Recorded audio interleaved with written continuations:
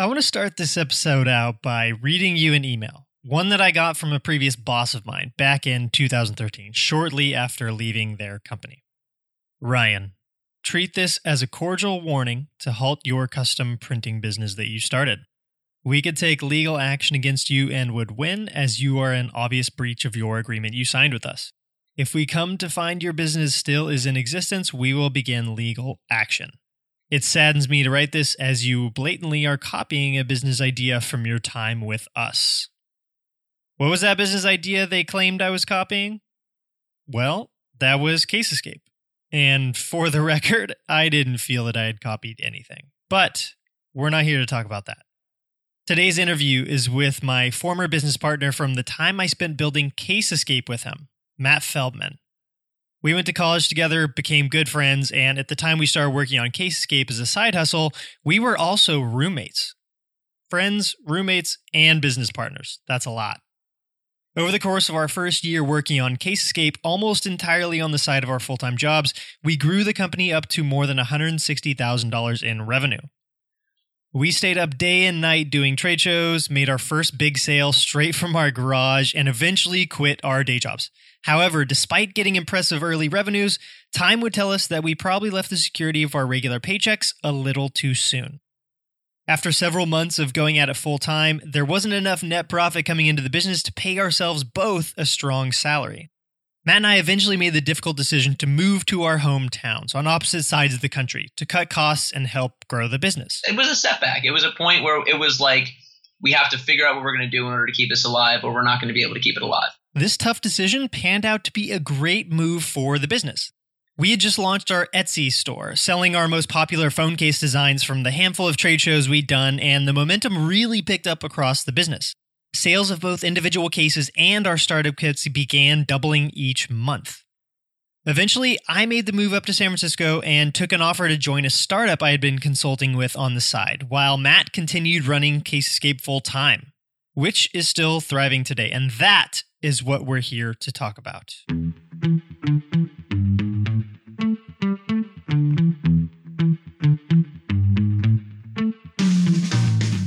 Welcome to the Side Hustle Project, a podcast where we explore the nitty-gritty details behind what it takes to start and grow a profitable side hustle. I'm your host, Ryan Robinson. In this podcast, I'm bringing you interviews with entrepreneurs, best-selling authors, CEOs, investors, and people just like you who are building and profiting from interesting side hustles. In today's episode, we're talking to Matt Feldman, the owner of Case Escape, the maker of a phone case printer that can print custom cases in a matter of just a few minutes. Matt and I co-founded Case Escape as a side hustle right after graduating from college. We worked on it together for a couple of years before I jumped into the world of startups, and Matt's been able to grow the business significantly over the past few years. In this episode, we're talking about how we made our very first sales, generated the first $10,000 in revenue for the business, and validated our proof of concept without spending much money up front. We're covering how Matt's been able to grow the business well into the six figures. We dive into the exact strategies Matt's used to grow his Etsy store up to a point where he's selling hundreds of cases per month. All of this and much more. As always, you can find everything we mentioned in today's episode in the show notes at ryrob.com/podcast. That's spelled RYROB.com/podcast. Let's get into today's interview with Matt Feldman. Matt, welcome to the show. Hey, how you doing, Ryan? Awesome, man. Thanks for joining. So, quick question for you. What book are you reading right now, or what would you say has been your favorite recently? I might actually have it with me. This is my number one right now. Nice, The War of Art. Is this on your list? Oh yeah, that's on my list. What do you think so far? Are you reading it right now? You know what? I'm just taking excerpts from it. I'll just literally open it up. It's a really good book because you can open it up to a certain page, read a chapter, but they're like 1 or 2 pages, and then just move on with your day. But they're good reminders, really. All right, so let's talk about Case Escape. So longtime readers of mine will recognize you and remember that Case Escape is one of the first businesses started, which we co-founded together back in 2013. So take us back to those days. What did you see Case Escape becoming back then? Well, we started it right out of the Newport Beach house right there on the water. And at that point, we just knew we wanted to be entrepreneurs. It didn't really matter what the business was. We wanted to just start it and go.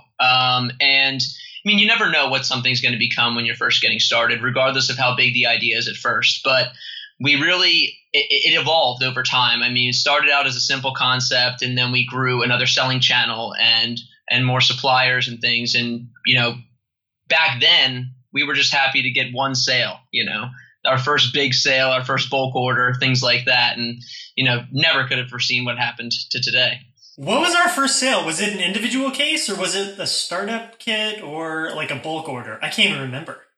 We had, our first big event was the LA Fair. I distinctly remember that. It was this 30-day fair where we were like slaving day in and day out. Sometimes we went together, but then sometimes we had to go like individually to go to this fair, like it was a 10-hour day. But our first sales were individual case sales on our website. We thought that if we were to build like a custom back end to our website, that we would gain some serious traction. Little did we know how expensive that actually was going to be. And in order for it to actually be effective. And so we kind of tried to make it work with our budget, but it really wasn't working. So we went out into the public and started selling, and that's when we finally started gaining some traction.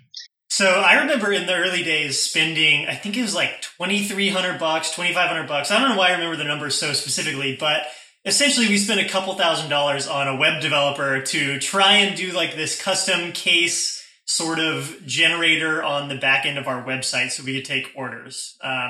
In retrospect, I feel like that was one of the dumbest ways we could have spent $2,000, which was a pretty meaningful amount at the time. How do you feel about that? What's interesting is that a lot of people still ask me to this day, they're like, well, are custom cases the big sell, or would they rather pick designs? How big are custom cases? And I say the combination's important. You need to have both.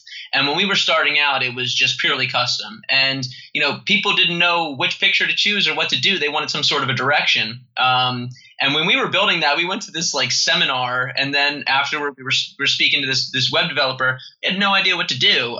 So that in hindsight was pretty stupid. But we also gained a lot of advice in terms of like where to go from there with our website and how to really build it properly. So, it was a hurdle that we got past eventually. So the beginnings were a little rocky, I guess you could say. How would you describe CaseScape today? And, what's like the biggest part of the business now? Well, we just had our 4-year anniversary.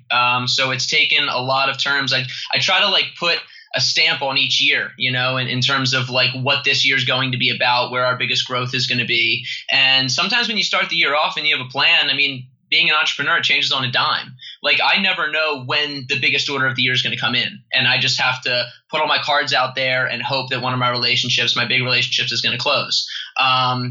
Between talks of, when we were starting out, we were happy to sell 10 cases a day. And now I'm looking to do deals with, big guys like AT&T, Taco Bell, Vogue Clinique.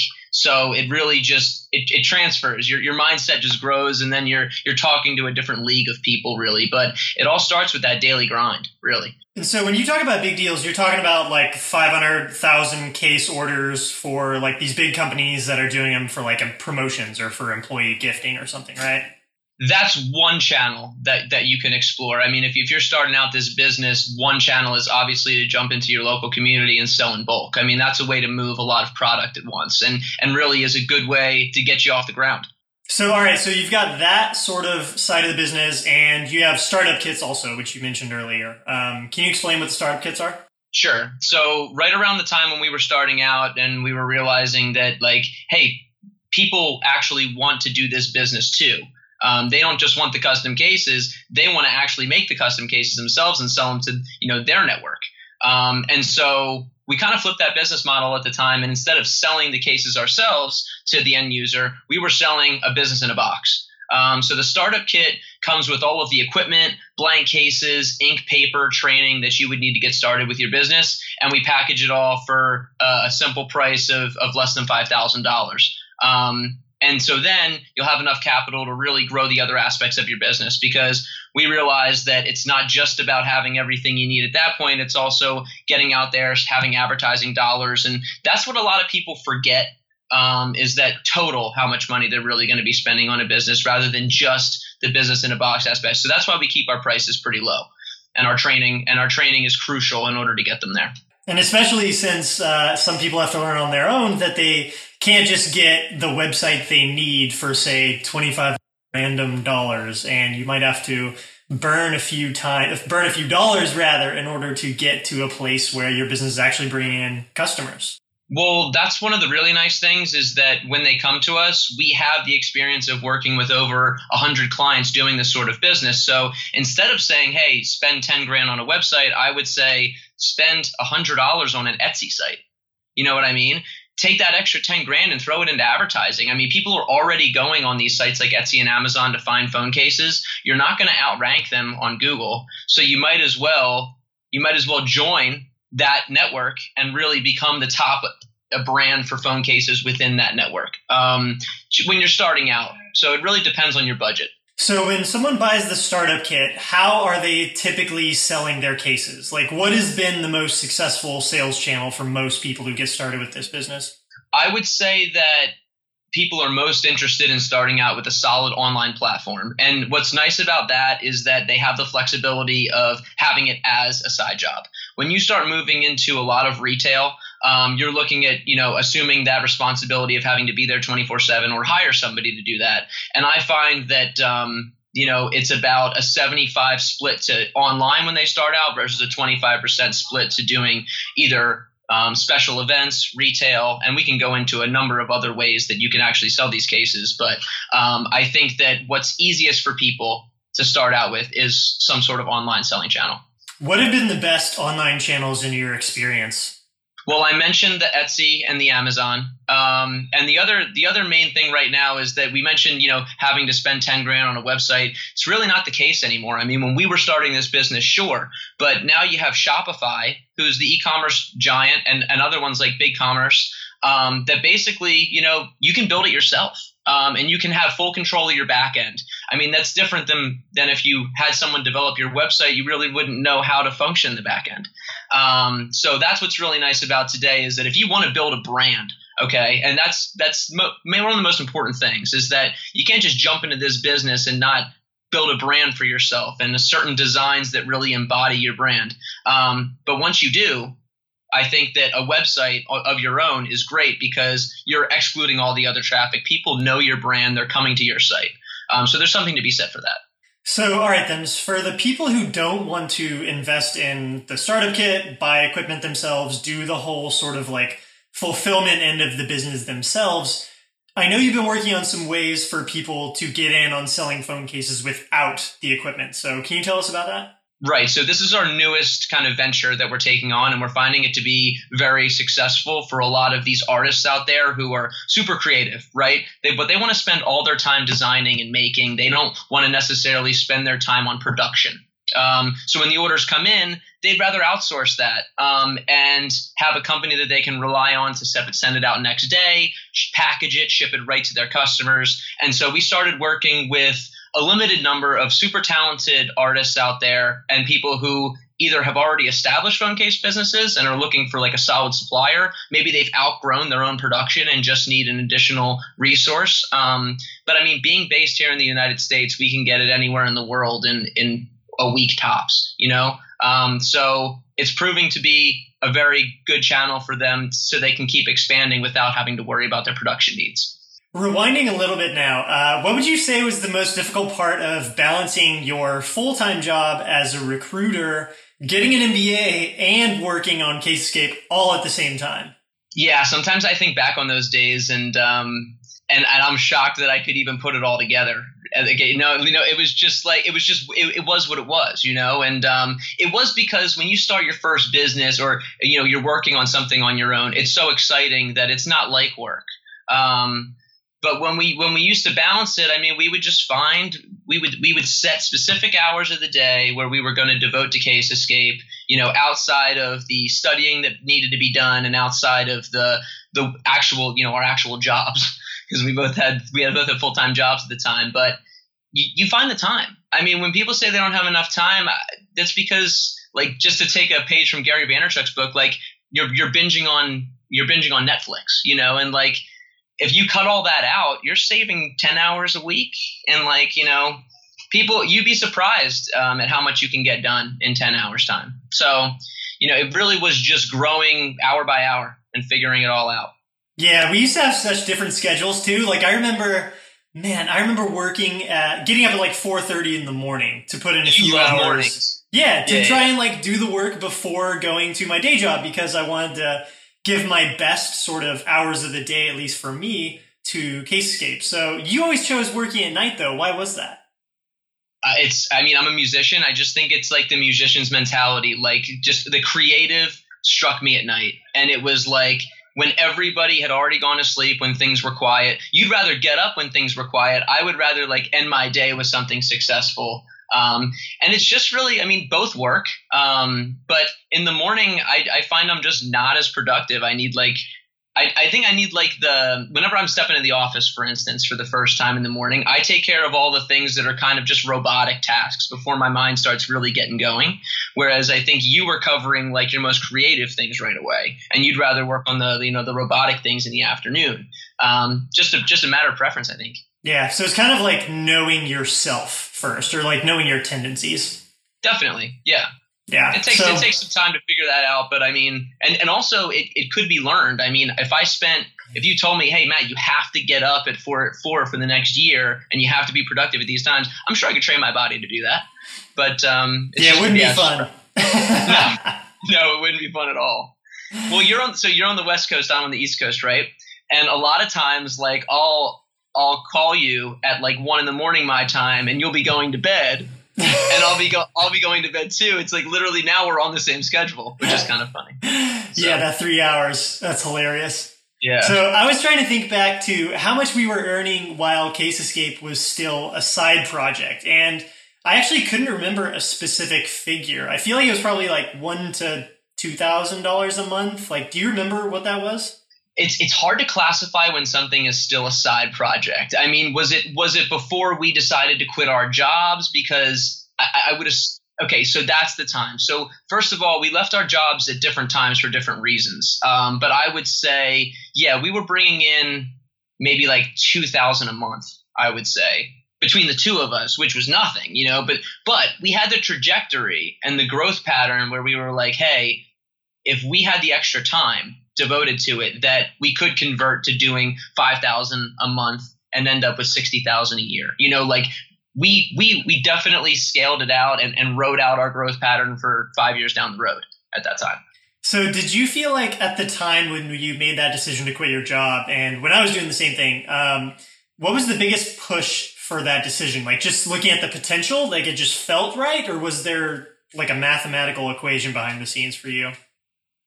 It was a little bit of both. I mean, I think that it was definitely a point where I was ending my MBA, so that was going to free up a lot of time for me. And at the same time, I knew that I could, if I needed to, I had the option to, do a bit of extra side work to keep the revenue streams coming in. I would never suggest putting yourself in a place where you don't know where your next dollar is ever going to come from, and you're in dire straits, because your business won't be successful if you don't have a solid enough backing. So it really is an individual preference. It's like it's a game of cat and mouse to figure out exactly when the right time is. But then again, you can't be scared to take the plunge either. Like at some point, you have to do it. If you're an entrepreneur and you want to start a company, you got to do it at some point. So whether we did it too early, too late, it's when we did it. Yeah. Yeah, and for me, it actually ended up being too early, at least. We did the LA County Fair. That was like right when I quit my job, was I think the week before the LA County Fair.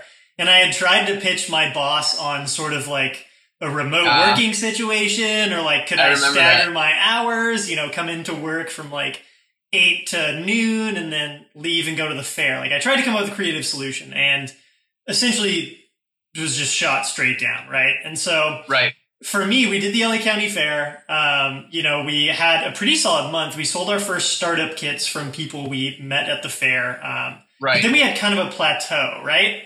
Yeah. So we had an initial proof of concept, but then we didn't know because we didn't have like a website built for that part of our business yet. So that was like, there was going to be a 3-month period of time where we needed to ramp that up. We needed to advertise that aspect. It's a whole new approach, and so we might not have been ready for that part of it having had no job and no extra income, because we didn't know now, like, we need to buy how much equipment and inventory to keep on hold. Like, before we just needed phone cases, and now we need equipment. So it was like, 5 times the amount of overhead. It was an interesting time. Yeah, and I think actually one of the most difficult decisions we made around that time was moving back home to opposite sides of the country to cut costs for the company. And I think, ultimately, at least in my mind, that was a decision that had a pretty strong effect on saving the business in the long run. Would you agree with that?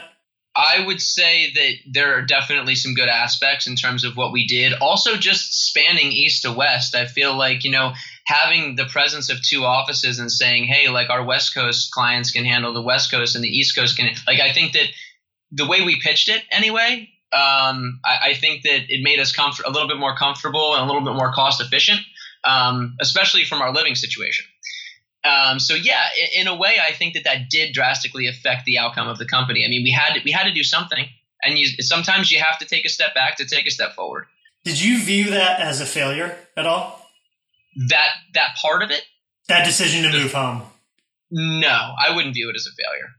No. How do you feel about it? Yeah, I actually felt like it was a mini failure, because I think, in my mind, I was seeing, bank account numbers going down without having other sources of income for the business. And, for me, at least, moving back home meant going to Cowtown, middle of California, USA, right? And so, right. When we're talking about homes, going to downtown Philadelphia is not as bad. No, you're right. And it's all about the experience too. And I think that we literally went from like a utopia of living in Newport Beach to where we ended up. And I think that was maybe part of the failure, but I don't know. Yeah, yes, a mini failure, but like, you have the setbacks. It was a setback. It was a point where it was like, we have to figure out what we're going to do in order to keep this alive, or we're not going to be able to keep it alive. Yeah. So after that, then we're on separate sides of the country. Do you remember what the next sort of big growth lever was for the company? Like, what came after that?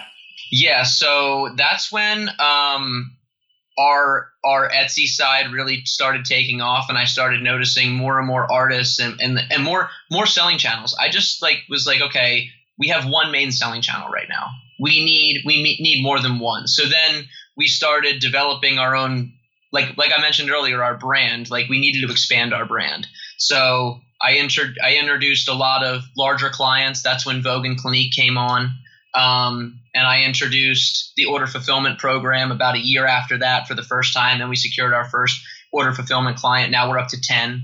So it was keeping at least 3 to 4 selling channels open at once, so that when one wasn't good for one quarter, we still had the other ones to fall back on. And that's really how we've grown till today.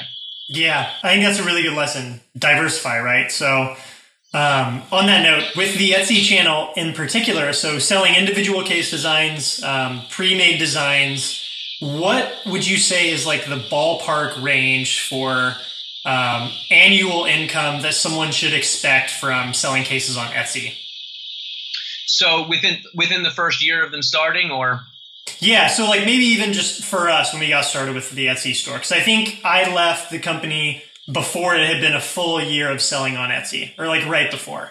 Yeah, so we had set up a shop as a placeholder, and then we didn't really get it going until 2015 was our first big year. So 2014 we opened the shop. We did a little bit at the end. I mean, it's also the industry is seasonal. Obviously you're going to be big during the holiday months whenever a new phone drops. Like the Galaxy S8 and the S8 Plus just dropped, so that was a big selling time for my clients. And then also with the iPhone 8 release, that's going to be the biggest hype phone of probably the past couple of years, so that's going to be good.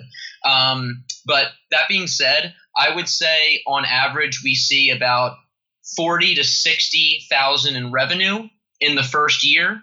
As a median. And the reason I say that is because you can break it down by cases. I would say that's 6 to 8 cases a day on average you're selling to get to that at a $20 price point. And what kind of margins do people typically make on the individual case sales? So through Etsy, how much if they sell one for $20, how much are they taking home usually? Sure. So they can keep total costs below, if they're making them themselves, total cost below $4 per case, and they're selling them for around $20. So you're looking at, over $15, and you can also tack on the shipping, obviously, and pass that on to your customers. Now, if they were to get them fulfilled through us, it would be $15 cost to them, which includes shipping to their customer. So they would price it out accordingly. I like them, for our order fulfillment clients, to make about $10 a case, whereas I like our startup kit clients to make like $18, $20 a case, if possible. So what would be your advice then to someone who wants to start selling phone cases today? What's the first step you should take? The first step is building that brand, coming up with the concept that's going to separate you from everybody else. Sure, it's great to scour the internet and search for, what may be the best business ideas of this year, but think about where your strengths are, and think about, what you enjoy and what you like to do and where you're going to put that passion behind. Because at the end of the day, you're going to want to tie in your business with something you're super passionate about. And if it's entrepreneurship, luckily with the phone case business, you can cater it towards your specific passion, because your designs and who you sell to and your demographics and how you go about selling them can all be related to what you enjoy doing. So speaking of side projects, you're a man of side projects yourself. You're pretty heavy into music right now. Tell us about that. Yeah, so that's been ongoing since high school. I mean, I've always had a guitar and vocals. I've always been writing songs. But then slowly but surely, I started taking it more seriously. And just like now there's new gateways for entrepreneurship, it's a different revolution in terms of music and how it's out there. So we were able to get ourselves on all the streaming services and we have a full debut, full-length album coming out in the fall. And I'm fully able to do that along with this business because it's a passion that, fuels the creativity. And a way that we can tie the two together is, we started reaching out to a lot of bands to have phone cases as part of their merch. So there's always a way to tie the two together. I like that. So yeah. I want to get into some of my frequently asked questions now. The questions are intentionally short. Your answers do not need to be equally as short. Okay. So what would be your advice to someone who wants to validate any type of side project idea that they're just getting started on? So phone cases aside, what would be your advice to someone who wants to get started with a side project today? I would say have a solid basis for how much it's going to cost, not just initially, but for the first 6 months to a year, and make sure that you have enough room to really get it going. I would also say that choose the business wisely. Make sure that the numbers make sense. Make sure you're talking to people about it, and make sure that it's something that you really want to do, not just for the short term to make some extra quick cash, but something you might want to do for the next 3-5 years, something you really want to grow with. Because I see too many people try to do these get rich quick schemes, and it's not where it's at. You're not going to be successful at the end of the day. What kinds of sacrifices would you say you've made over the years in order to put in enough time and effort into the business, and, particularly even if we were talking about when it was on the side of your day job? This is my favorite question you've asked so far, because a lot of people seem to think that if you're an entrepreneur and you can set your own hours, that it's great. I mean, why is it not the greatest thing in the world? Well, I've every aspect of my life has been somewhat sacrificed. I mean, even if you look at the hours of the day, okay, fine, I can come into work whenever I want and leave whenever I want. But my suppliers, some of them in China, start at 9 o'clock at night. So now, my hours are flipped. They're reversed. A lot of times I am not able to go to certain even family functions or go out with my friends at certain times because of, there's constraints I'm putting. And also sometimes I'm working double, quadruple what they're working in their normal 9 to 5 hours. So also, I will also mention that while, you could have a great year, in terms of finances and in terms of sales, the next year you might be making half as much. So you really have to be able to handle that. I mean, you gotta take the goods with the bads, the highs with the lows. And it's not that easy mentally to keep going a lot of the time. Do you have any particular strategies or pieces of advice that you'd give people in the context of getting to your first 100 subscribers, 100 followers, 100 customers, whatever sort of like that first big win is? Yeah, I would definitely say start with your network, your initial network, and then go out. And don't forget about the core people who really believe in your product, who are going to represent it, because those people, especially with the way social media works today, if they, like, for instance, we're talking phone cases, right? So if you give 10 free phone cases to your people with some social media influence, and then they're all reposting them, that's instantly getting you somewhere. Don't think that your network's too small to be able to grow your business, because everybody starts somewhere.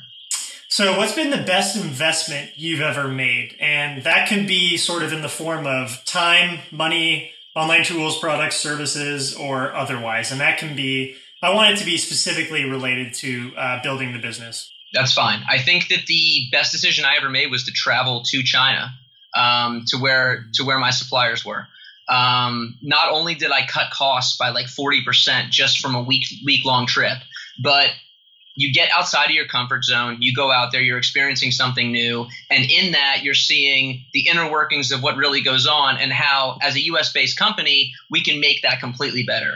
Because in the phone case industry, you are competing with tons of companies over in China. And actually, pretty much with any company today, you're competing with companies in China. So going to view your competition, keep your enemies closer, these sorts of things was very important for the growth of Case Escape, to see how we could beat them out from a quality standpoint and a technological standpoint. With Case Escape, have you had any sort of like validation tests of your own? So trying out new selling channels or trying to go into new markets. Have you had any of those fail? Tons. I mean, you're always trying things, and we like to test the waters with, a specific advertising budget for that makes sense, where we say, okay, if we end up losing all this, we have to be okay with it, because it's a new channel for us. For instance, there's the Etsy version, the version of Etsy that's based in Europe. It's called Dawanda. Okay. And we took a month to set up on there properly and get and there wasn't even that much competition. And we thought, oh man, we're going to kill it in this market. And we set up an advertising budget, the whole thing. We haven't received one sale from Dawanda at all. And it's just, it literally doesn't even make sense, but you don't know until you try. So you have to be very careful of what goes on. So how do you know when a validation test like that doesn't succeed? Ooh, you know what? Your fan on your computer just kicked up so loud. Is it okay now? Yeah, it just got a lot better. Okay. I was just plugging in here. So. Oh, word. No worries. Let me just re-ask this last question. Okay, go ahead. All right, Matt, last question for you. When a validation test like with Dawanda doesn't succeed, how do you know when to throw in the towel, pivot, or move on to something else?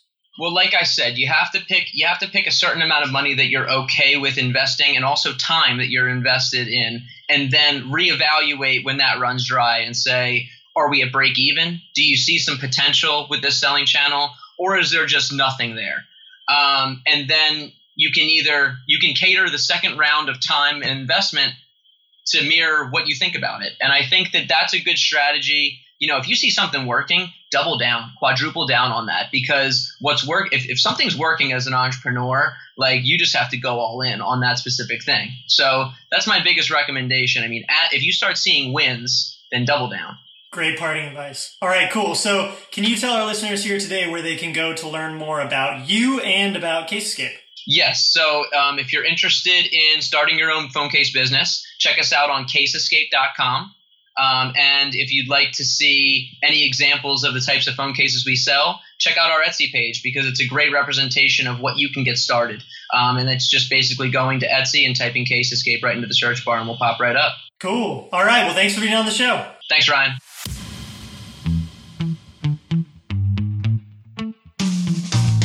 If you enjoyed this episode of the Side Hustle Project, I would love your support. Head on over to the Apple Podcasts app and give us a rating. And as always, you can catch every episode of the Side Hustle Project on Apple Podcasts, Stitcher, and wherever you get your podcasts. Thanks for tuning in.